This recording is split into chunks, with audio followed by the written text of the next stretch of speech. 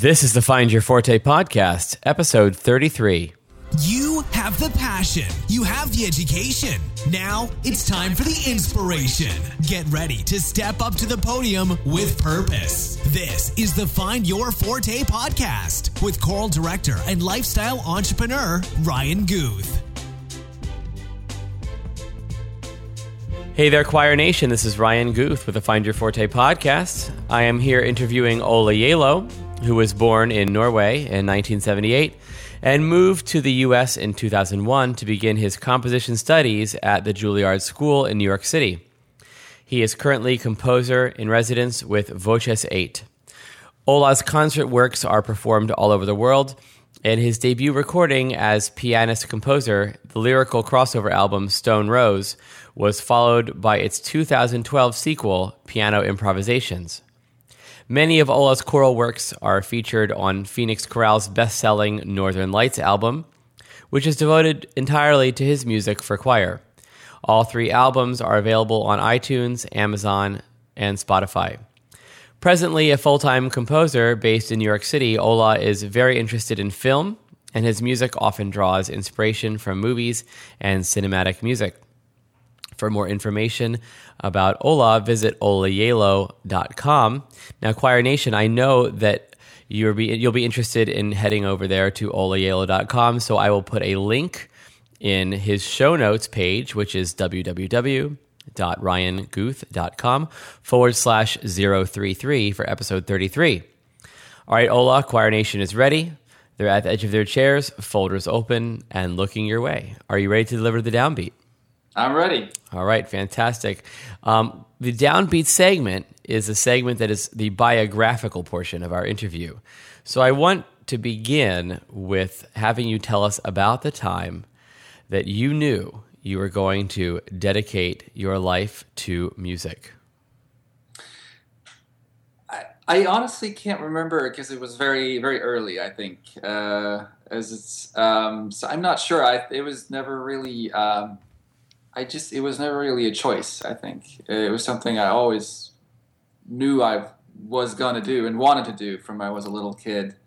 And I started playing the piano very young. I was maybe, I don't know, as soon as I could reach the keys, I suppose. And started improvising very young. And from then on, that's all I wanted to do. So when you live in Norway on top of a fjord, this is what we do to pass time, right? Yeah, I didn't live on a fjord, unfortunately. Oh, that's too bad. But it was a bit more urban than that. It lived about a half hour from Oslo, basically, in a pretty rural town. But yeah, it was just. That's all I did. It was that and soccer constantly. Well, coincidentally, my band's name in high school was Urban Fjord. So no, no, not at all. I'm totally kidding. So what was the musical background like in your family? Did your folks play piano as well, or? No, they didn't. My dad was a very good amateur saxophone player, so there was a lot of music in the house, and he'd play a lot of eventually CDs when I got older, and that came along, but it was also very eclectic, which I think meant a lot for my own kind of musical taste and development. So it was anything from choral and classical to old pop or Beatles or jazz or Keith Jarrett or this was all over the place. So I think that was a really good thing. So when did you begin composing music? Did it come through the improvisation and you're like, man, I should write this down? Or how did that work out? How did you decide to get into that? I'm not sure. I think it definitely started with eventually those little improvs turned into little piano pieces, but it was all just in my head, so I didn't need to write it down. And I had a really good ear as a kid, so I could kind of listen to stuff and just kind of play it back pretty quickly, and also remember stuff really pretty easily. So I didn't really have to learn to read music for quite a while. But I started learning to read music when I was 7, I think. But in the beginning, I would literally, my dad was very patient with me, and I would literally like dictate. I'll play stuff for him on the piano or the keyboard, and he would write it down for me. So that's how it started. But eventually, I learned how to write myself. Now, did you go to a particular teacher to learn piano and composition? I burned through a few because I was a terrible student, and I guess I don't know. I just had I was strong-willed and just wanted to kind of do my own thing, and I got easily bored, kind of practicing stuff that from sheet music. Mm-hmm. So yeah, I kind of wore out a few teachers, I think, but. So I had a few. My last one was great. She really taught me how to play with the weight and the firm fingers, mm-hmm. and that did a lot for my technique. That was like before in high school. Okay, so explain what it's like growing up in Norway. How is it different than the U.S.? I mean, is there a similar like educational system or? No, it's pretty. It's very different, I would say, okay. especially on like the high school level. Mm-hmm. Because here in America we have kind of choirs and bands and all, or orchestras in a lot of high schools, right? Yeah, geez, almost all of them probably. Yeah, hundreds and hundreds or more. I don't know, which is kind of unique to America, I think. As far I would as say know. so. Yeah. Mm-hmm. Yeah, I don't think we have that in Europe at all. Certainly not in Norway, where it's more specialized in a way. Like there'll be one music, dance, and drama high school maybe in each county or something like that. Mm-hmm. And then so that's where I went in my county. And so it was like a magnet program essentially. Well, I don't know. It's like it's almost like a music conservatory. Okay, so you had to apply. Yeah, okay. At my time, I don't think there were auditions. It's been back and forth about that, I think. But yeah, you definitely have to apply. Okay. And then because it's very limited how many they let in, and yeah, it's very almost like a music conservatory where you have a lot of different. Music subjects that are obligatory, and then you had just enough of the other stuff like Norwegian, maths, English, that kind of stuff. Just enough so that if you want to go to college and do something else than music, you'll be able to do that too. So how did you find out about Juilliard? Sorry, how did you find out about Juilliard? Is Juilliard as popular as it is here over there? I'd say it's very well known. Yeah. The name is very well known, but probably especially because of movies. It's featured in so many movies. Mm-hmm. And either it's text, people talk about it. Movies and TV. So I think it definitely is very well known in Norway too, I'd say. Do you remember when you decided you wanted to go to Juilliard? Yeah. Well, it was in 2001. Mm-hmm. I applied to a lot of different places, and I had never been to America before, so okay.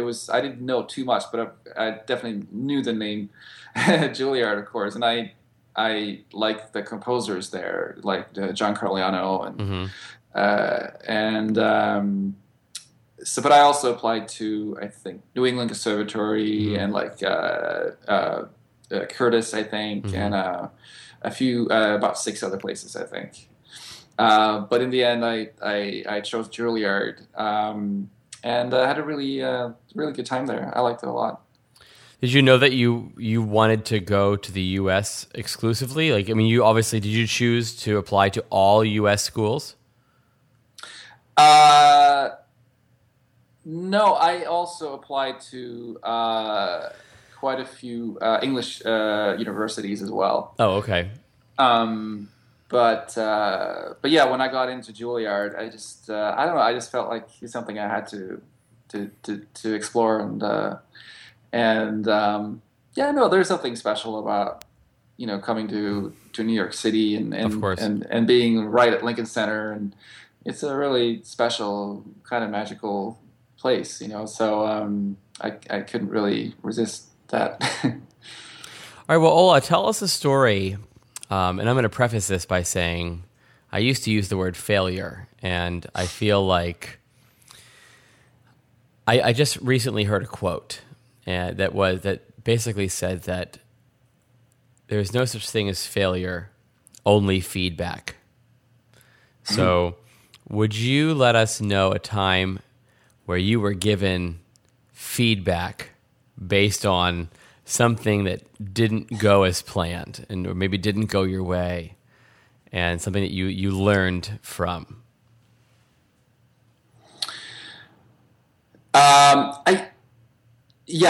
There will be tons of things. It's hard to come up with like a specific story that I can remember, like a good anecdote, but that I can think of.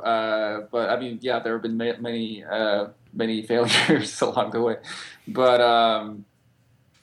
I think the main thing I learned was about inspiration, I think, and I kind of getting out of my own way was definitely the biggest thing. And I think, especially in school, that's really hard because composition is it's so personal. It's so hard to teach, and it's so subjective, And I always think of Philip Glass, for example. Like his music is so specific, like it's so unique and so breaks all of the rules about what it's supposed to be. And I'm sure, I don't know if he wrote like that in college, but I'm sure he was told that you can't write like that, or he would be told that, But he stuck to what he believed in, and he became incredibly successful doing that. So I think I used to get blocks, I think, especially in college, and be kind of stuck. And that's the worst feeling, for a composer, of course. And it took me a while to realize why that was, and it was because I was thinking too much about what other people thought. Right. And the minute you start doing that, then you're gonna block yourself because you can't. It doesn't work like that. And if you think too much about what your teachers tell you, or what it's you're gonna end up sounding like them. And what's the point of that? Because that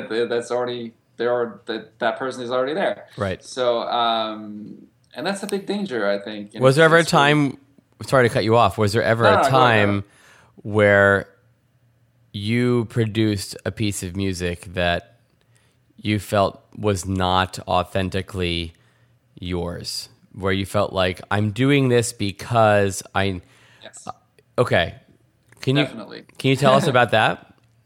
Well, I think there were probably a few, but again, there was especially in college where I would write, certain pieces that were more edgy than I would normally ever do, because I felt good in a way about it, because I felt like I was adapting more, I was being like a good kid, but it didn't make me happy. It wasn't the kind of music that was in me. And I've always written very tonal or modal stuff, and because that's what I listen to. So I think I realized that, I don't want to do that. It doesn't make me happy, and then probably it's not going to do a lot for other people either. Right. And so I realized, but also, like, I started, especially when I got older and turned closer to 30, I started realizing sort of how I wasn't really listening to my own music. And I was thought, like, well, why is that? Like, because I didn't really care. And then I realized I wasn't really quite writing the music that I'm really interested in myself. And I think that's the biggest lesson. It's so easy to just write stuff, on autopilot, or that you think the critics will like, or Right. or even audiences. But if you don't like it, then it's not going to be original. It's not going to be you. So I realized like a lot of the composers I admire are film composers and are working in Hollywood now. And so I thought, like, why doesn't my music have more of that kind of sound to it? Mm-hmm. And so I started writing more like that, and I felt I had a lot more fun doing it. Right. Okay. So I want to go back into this, but before we do, I would want to ask you your proudest musical moment. My proudest musical moment. Like this might be a time where you were like, you know what? Yeah, I'm doing the right thing, like a self-affirming moment. I think the premiere of my my mass was a big deal for me. I have about half-hour mass called the Sunrise Mass for choir and string orchestra, which had a premiere in Oslo, I think in 2008 or something.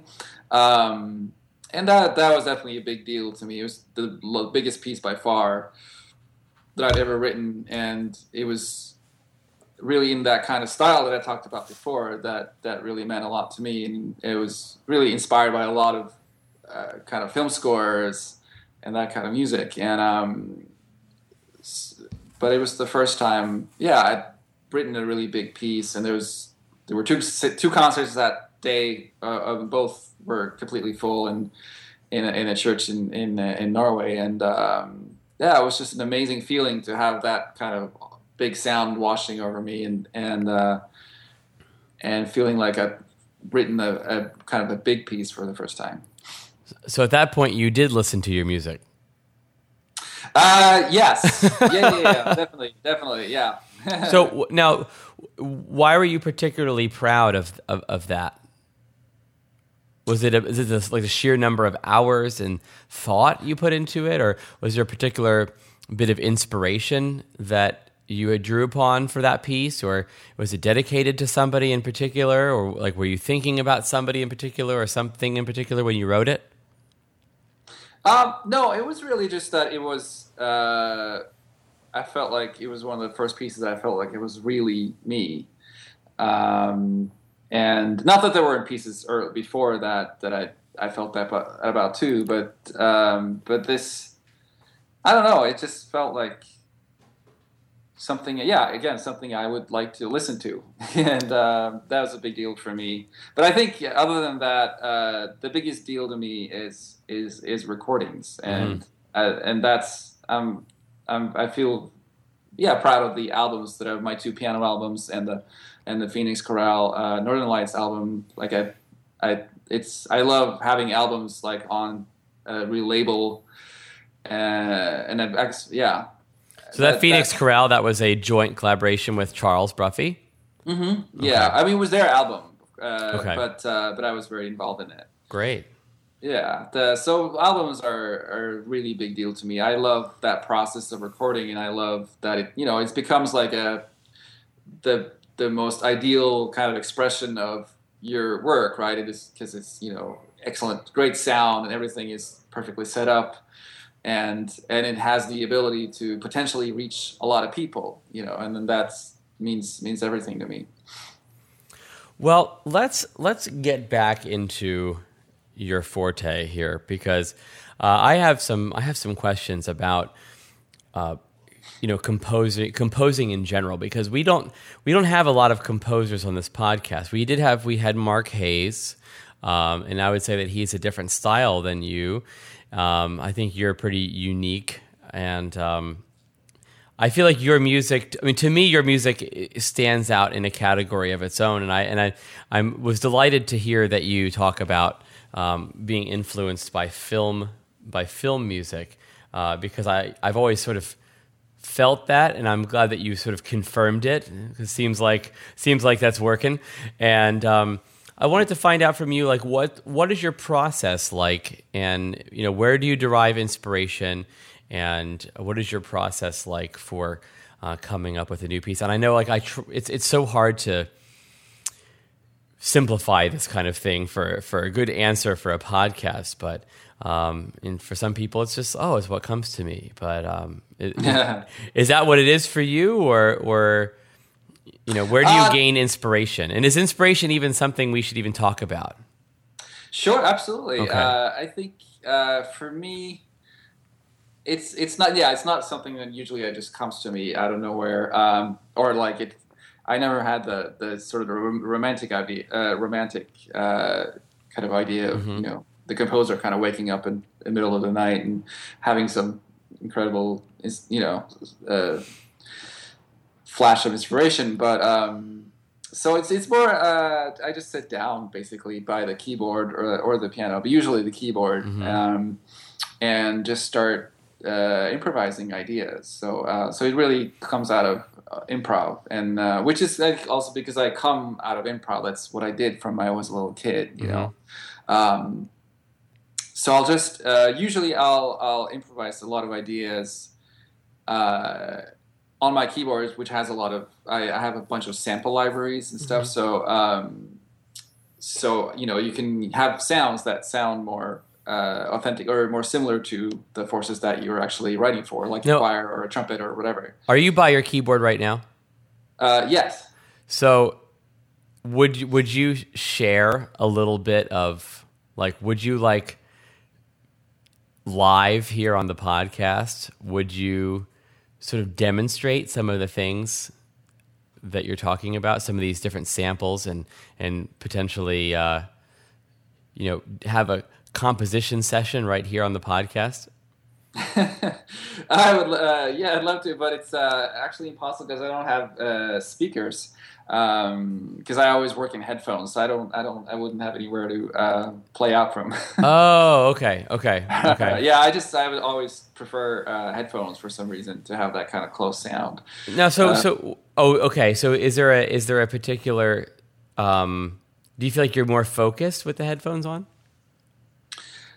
I don't know. Yeah, I guess it blocks everything else out. Or yeah, and I use and even more so, as I use those noise canceling headphones. So it's really kind of you're in your own kind of little world, which I think helps me.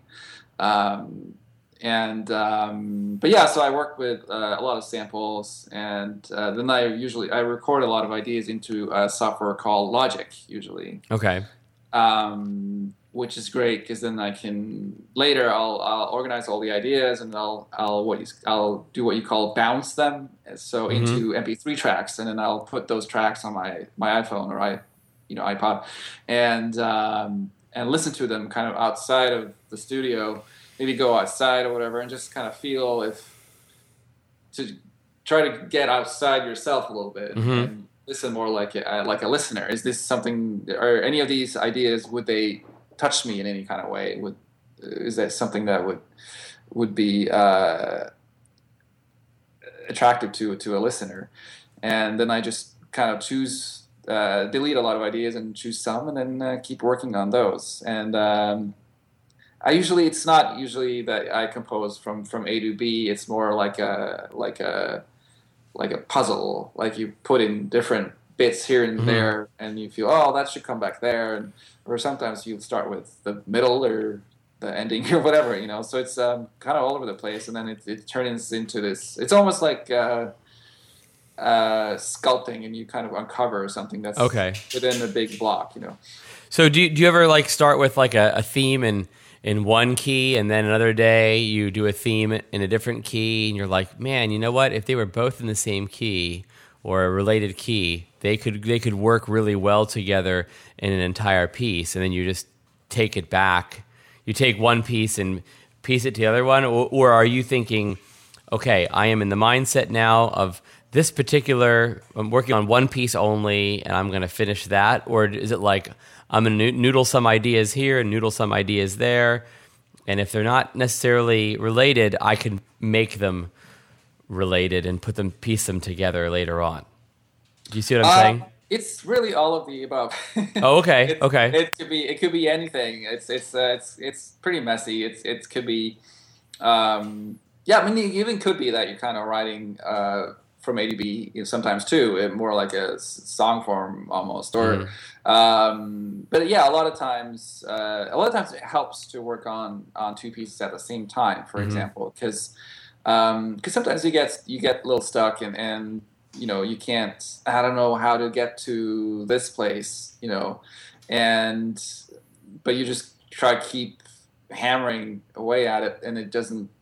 But that's usually when it's not happening because you're thinking too much. But if you then start to work on the other piece, which doesn't have that kind of pressure to it, it's usually easier. And sometimes, or not pretty often, it turns out like the thing you worked on in the other piece actually was the key you needed the whole time for the first piece, but it was just kind of in like a surrogate.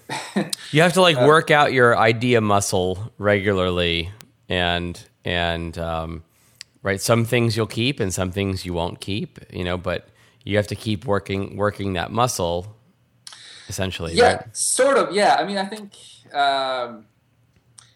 because I come out of improv, I'm used to, and I used to do whole concerts that were improvised, like on the piano, like Keith Jarrett perfected that kind of concert where you do a whole concert. Nothing is planned, and you just play the piano for an hour. So I did that too. Obviously, not even as close to as amazing as he did it, but or does it. But I think that makes me, or I'm used to having to come up with ideas very, very quickly. So, because you don't have a choice in those situations. But well, so how do you differentiate between what you want to now move into musical notation and potentially send to a publisher versus, nah, that was just improvisation and I'll just let it go? Well, on the idea stage,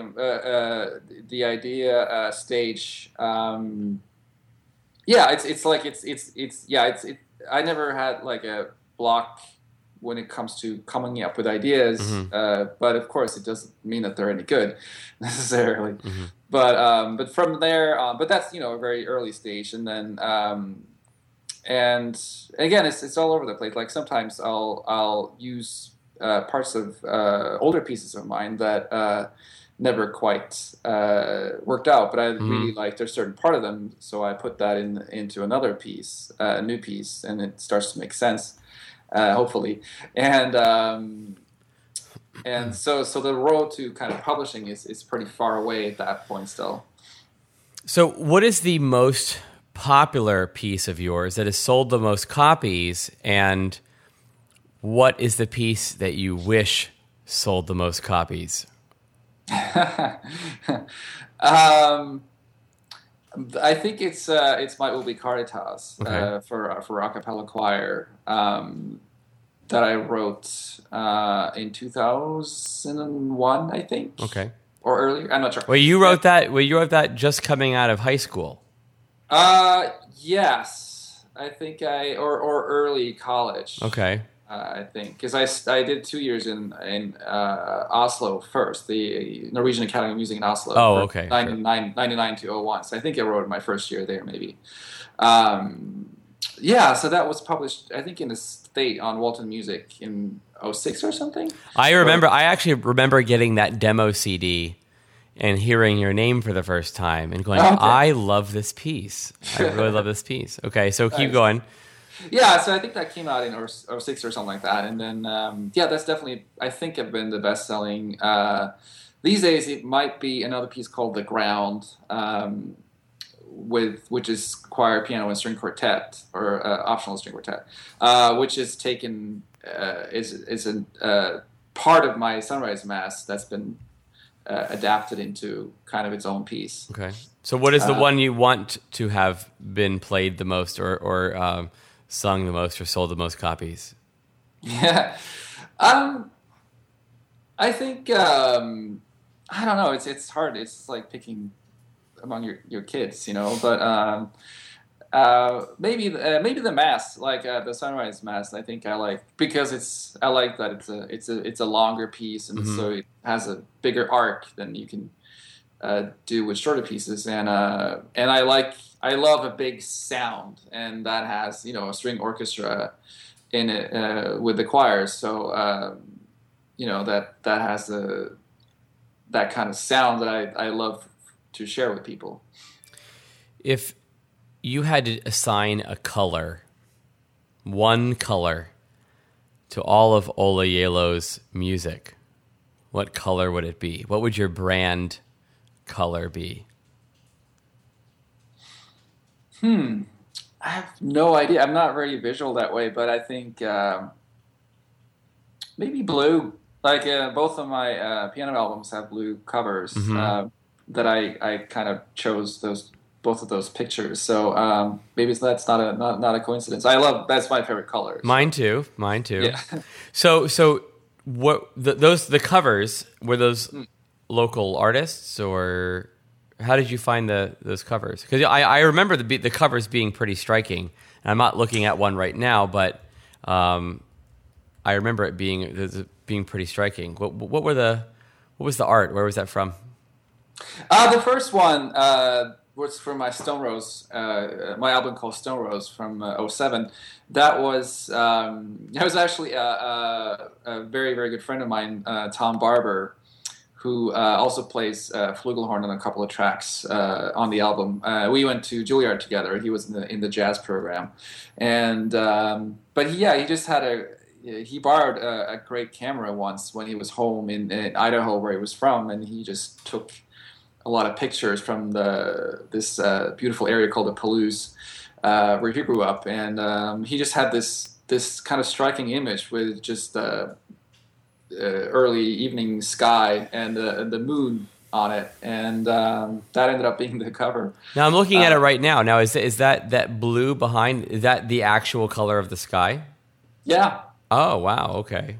Yeah, it's not. I don't think it's been edited at all. So that's a great color. It was really worked well for the music, I think. And the second album, which is called Piano Improvisations, because it's all improvised, is a picture I found in one of those what do you call those libraries that online that have like stock photography? Stock photography, yeah. So I looked at a lot of stock photography, and it was just like this really cool, heavily edited image, and which actually is of Miami Harbor, but you can't tell. Or I couldn't tell at least, but it's really cool because they messed with the picture so much. It almost looks like the buildings and the lights looks like almost like audio waves.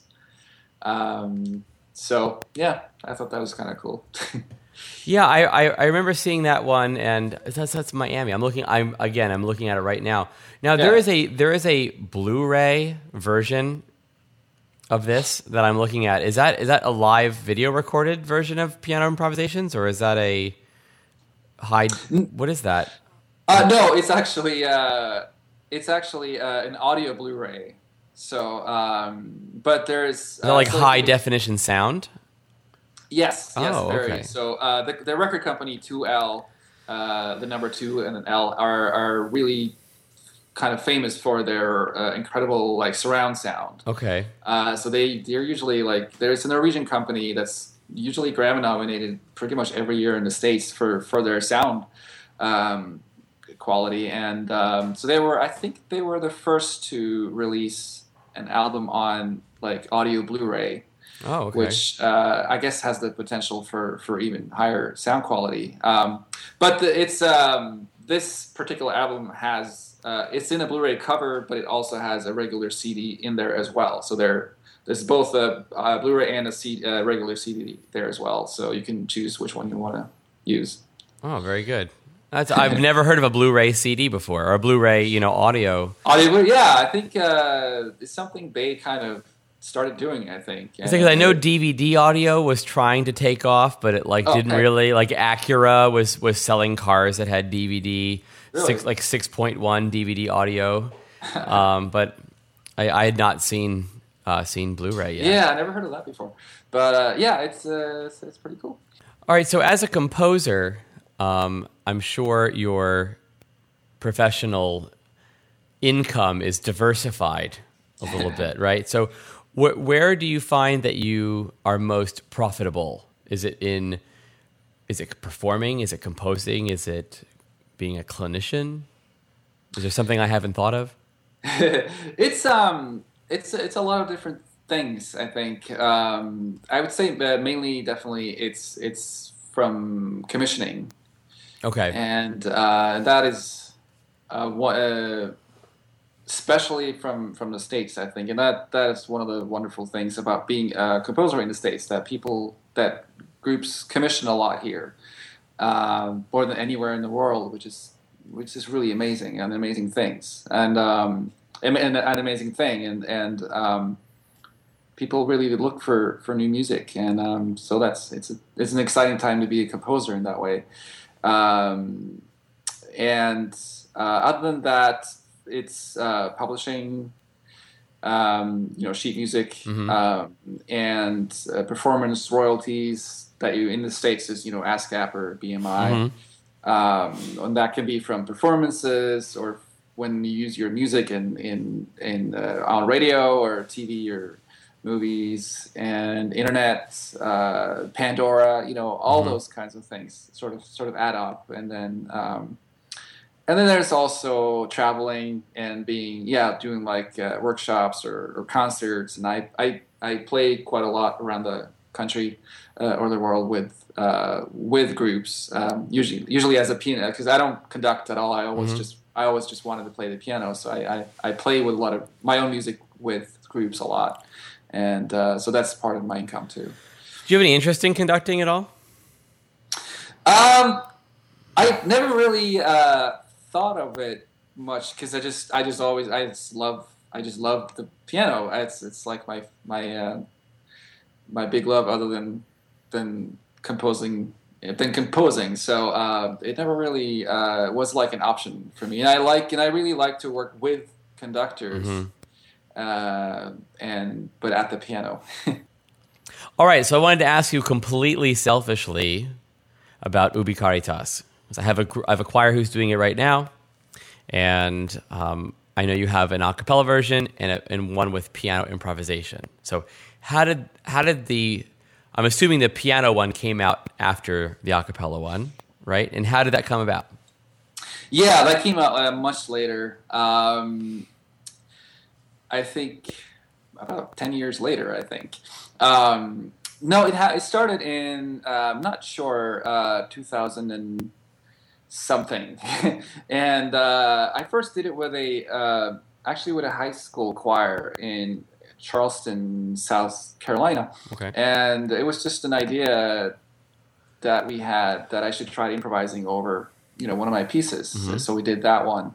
And I think it probably came out of, I used to listen a lot to this album with the Hilliard Ensemble called Officium that had the great Jan Garbarek improvising on the saxophone, which, became such a huge deal in the classical world and did really, really well. And it works so well, I think. So, but I'd never heard anybody do it. The same thing with piano over like a written piece. So yeah, I really want to do that. And the Ubi Caritas seemed to kind of work really well for that kind of improv.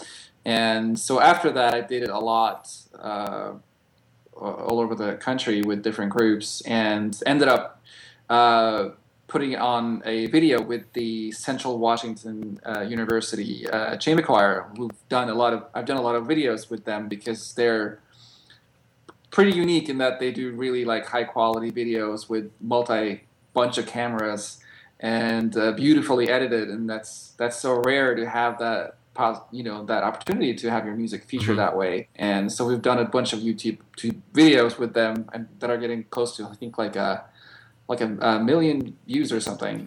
So it's really great. And then one of those videos was me improvising over Ubi Caritas, and that is at, I don't know, 150,000 or something now. Right, that's the one that I saw. That's the one that I saw. Yeah, most people that's where they heard it. And so the thing is that I was never going to write it down because I figured, because it's always different every time I do it. It's completely different.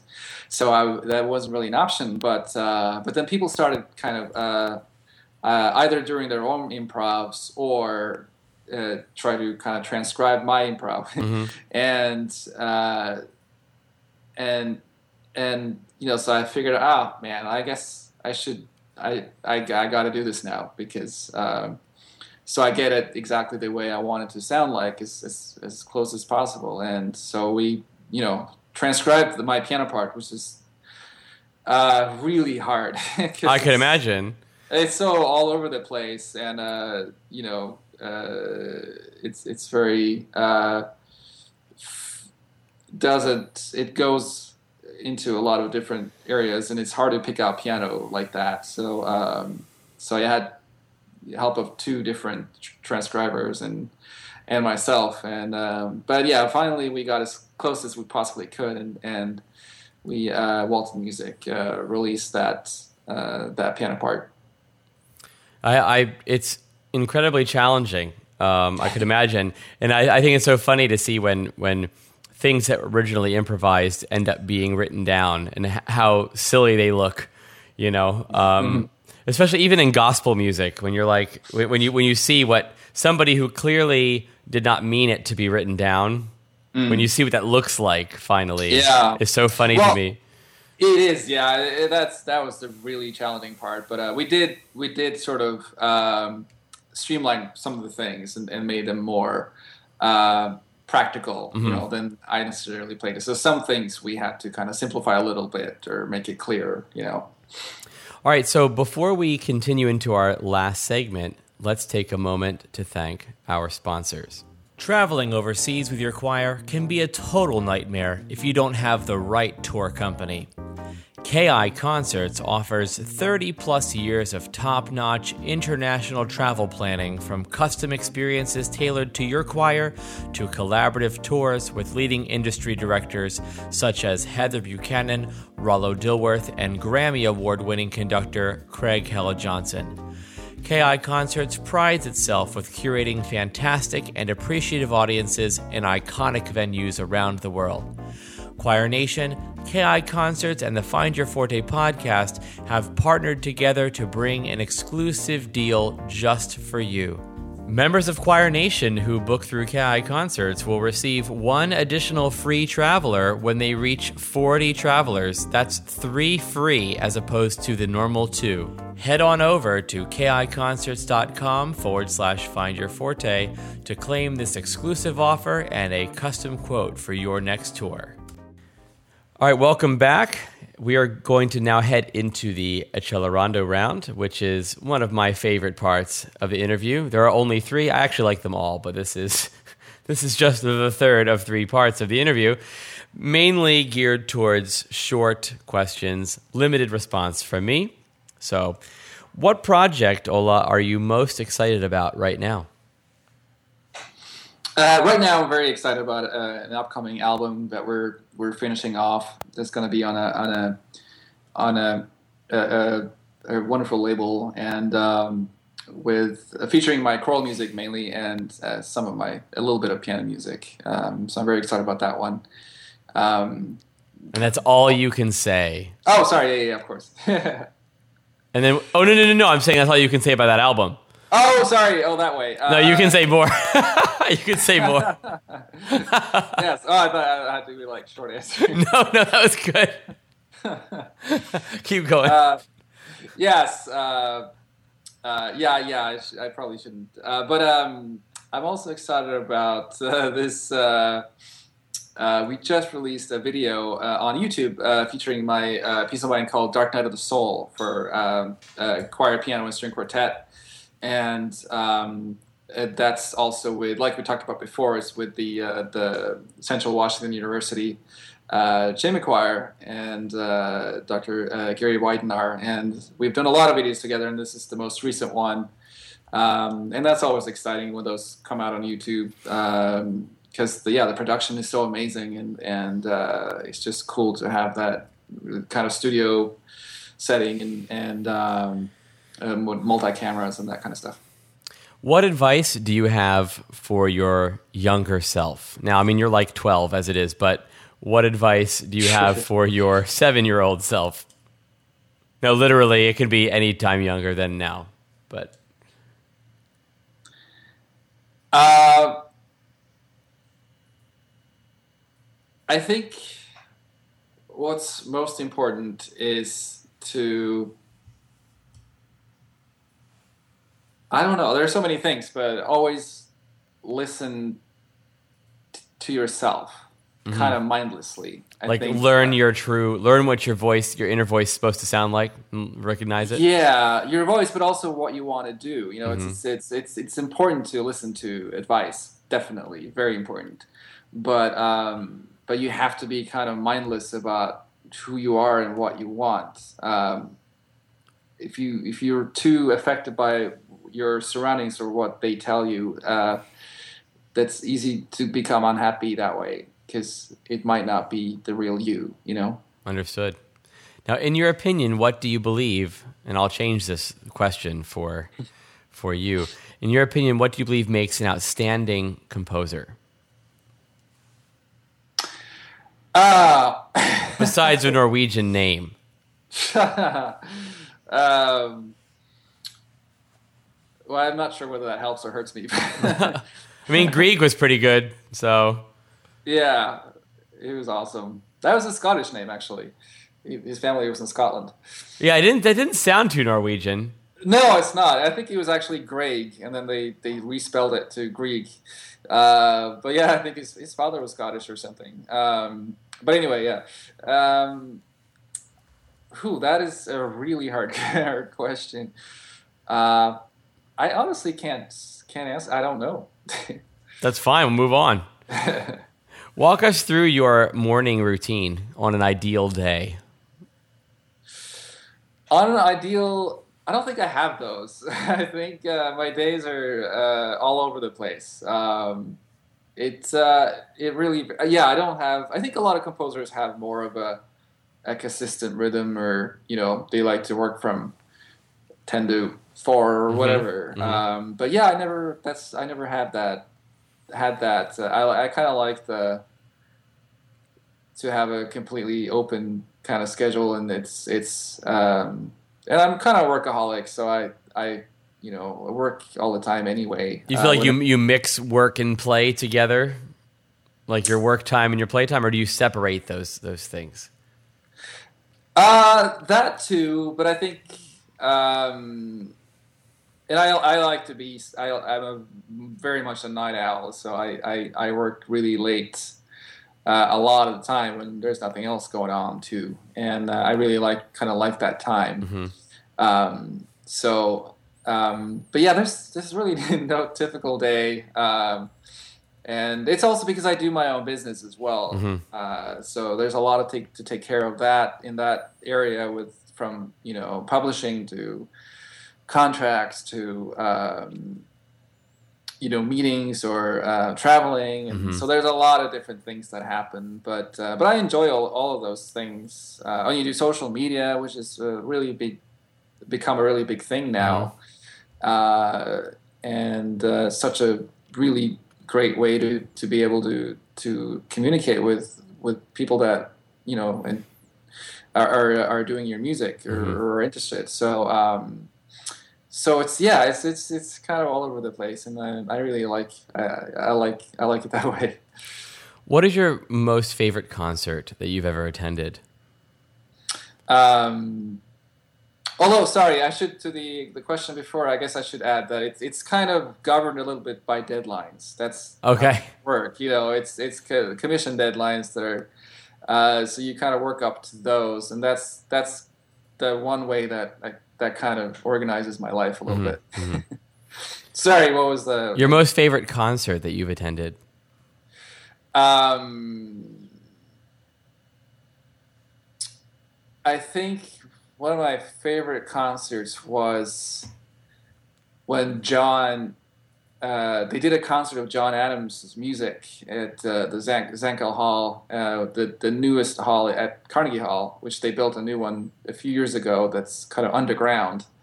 But it's my favorite hall in the city. And they had a concert of John Adams' chamber music. And he was there, and Ara Gazolimian, who was then the artistic director of Carnegie Hall, who's now the dean at Juilliard. He moderated, which he's amazing at. And John Adams is so good at talking about music and about his own music. So, and it was some of my favorite pieces of his, like Hallelujah Junction and Road Movies, and yeah, it was just an amazing concert.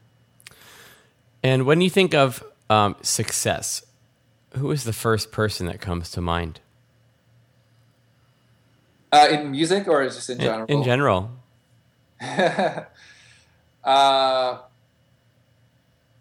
Well, success, I guess. Think of like Warren Buffett or something. That might be the first on this podcast. If you're going by the numbers, I guess it would be him or Bill Gates or something. But I think success. Well, actually, the first the musical person that came into my mind was John Williams. Okay. And I think he's just. I think he's one of those composers that will be remembered, for like ever. And I think nobody has written consistent, like unbelievable orchestral music like he has. Okay. The past 50 years or whatever. I mean, he's one of the greatest melodists ever to me, and his orchestration is unbelievable. But mainly it's just that his music is, if you play some of his themes from some of his movies, these people will recognize those all over the world, anywhere, and they're such a big part of like the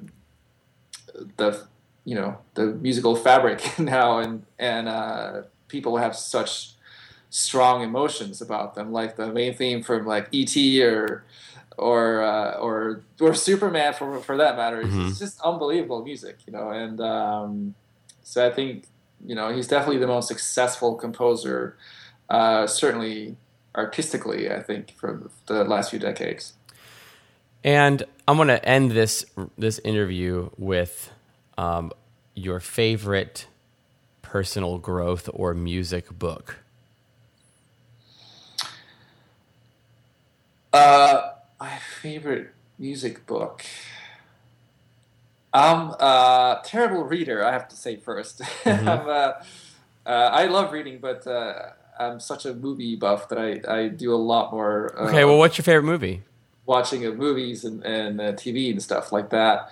For TV, I'd say The Wire is an unbelievable TV show that you could just watch it over and over again. Movies, I love a movie called Shadowlands. That's not really that well known. It's just a beautiful, really beautiful, smart movie with Anthony Hopkins and Deborah Winger, where Hopkins plays the writer C.S. Lewis, and about his relationship with this poet Troy Gresham, and it's just an incredibly beautiful, sad but uplifting movie with a really beautiful score. But it's a movie that a lot of people haven't seen, I think. It's not even available anymore, I think. But other than that, I'm crazy about The Lord of the Rings. I could watch that every day. Or movies like, I like a lot of sci-fi, like Serenity was a great favorite of mine, or the TV show Firefly that it came out of. I love that kind of stuff. Yeah, there's so many. I wouldn't even know where to start. Well, Anthony Hopkins is quite the composer too. Did you know that? Yeah, that's right. Yeah, he came out with an album a couple years ago. I think. That did really well, I think. Yeah, he did. He did all right. Yeah. There's some YouTube clips of I know there's a YouTube clip of one of his waltzes that was played over in Germany, I believe. Yeah. So I was pretty impressed. I was like, wow, all right, good job, man. Oh yeah, that guy's super smart. All right, so basically what we're going to do is just have you give the listeners just some parting words of encouragement and the best way that they can connect with you moving forward.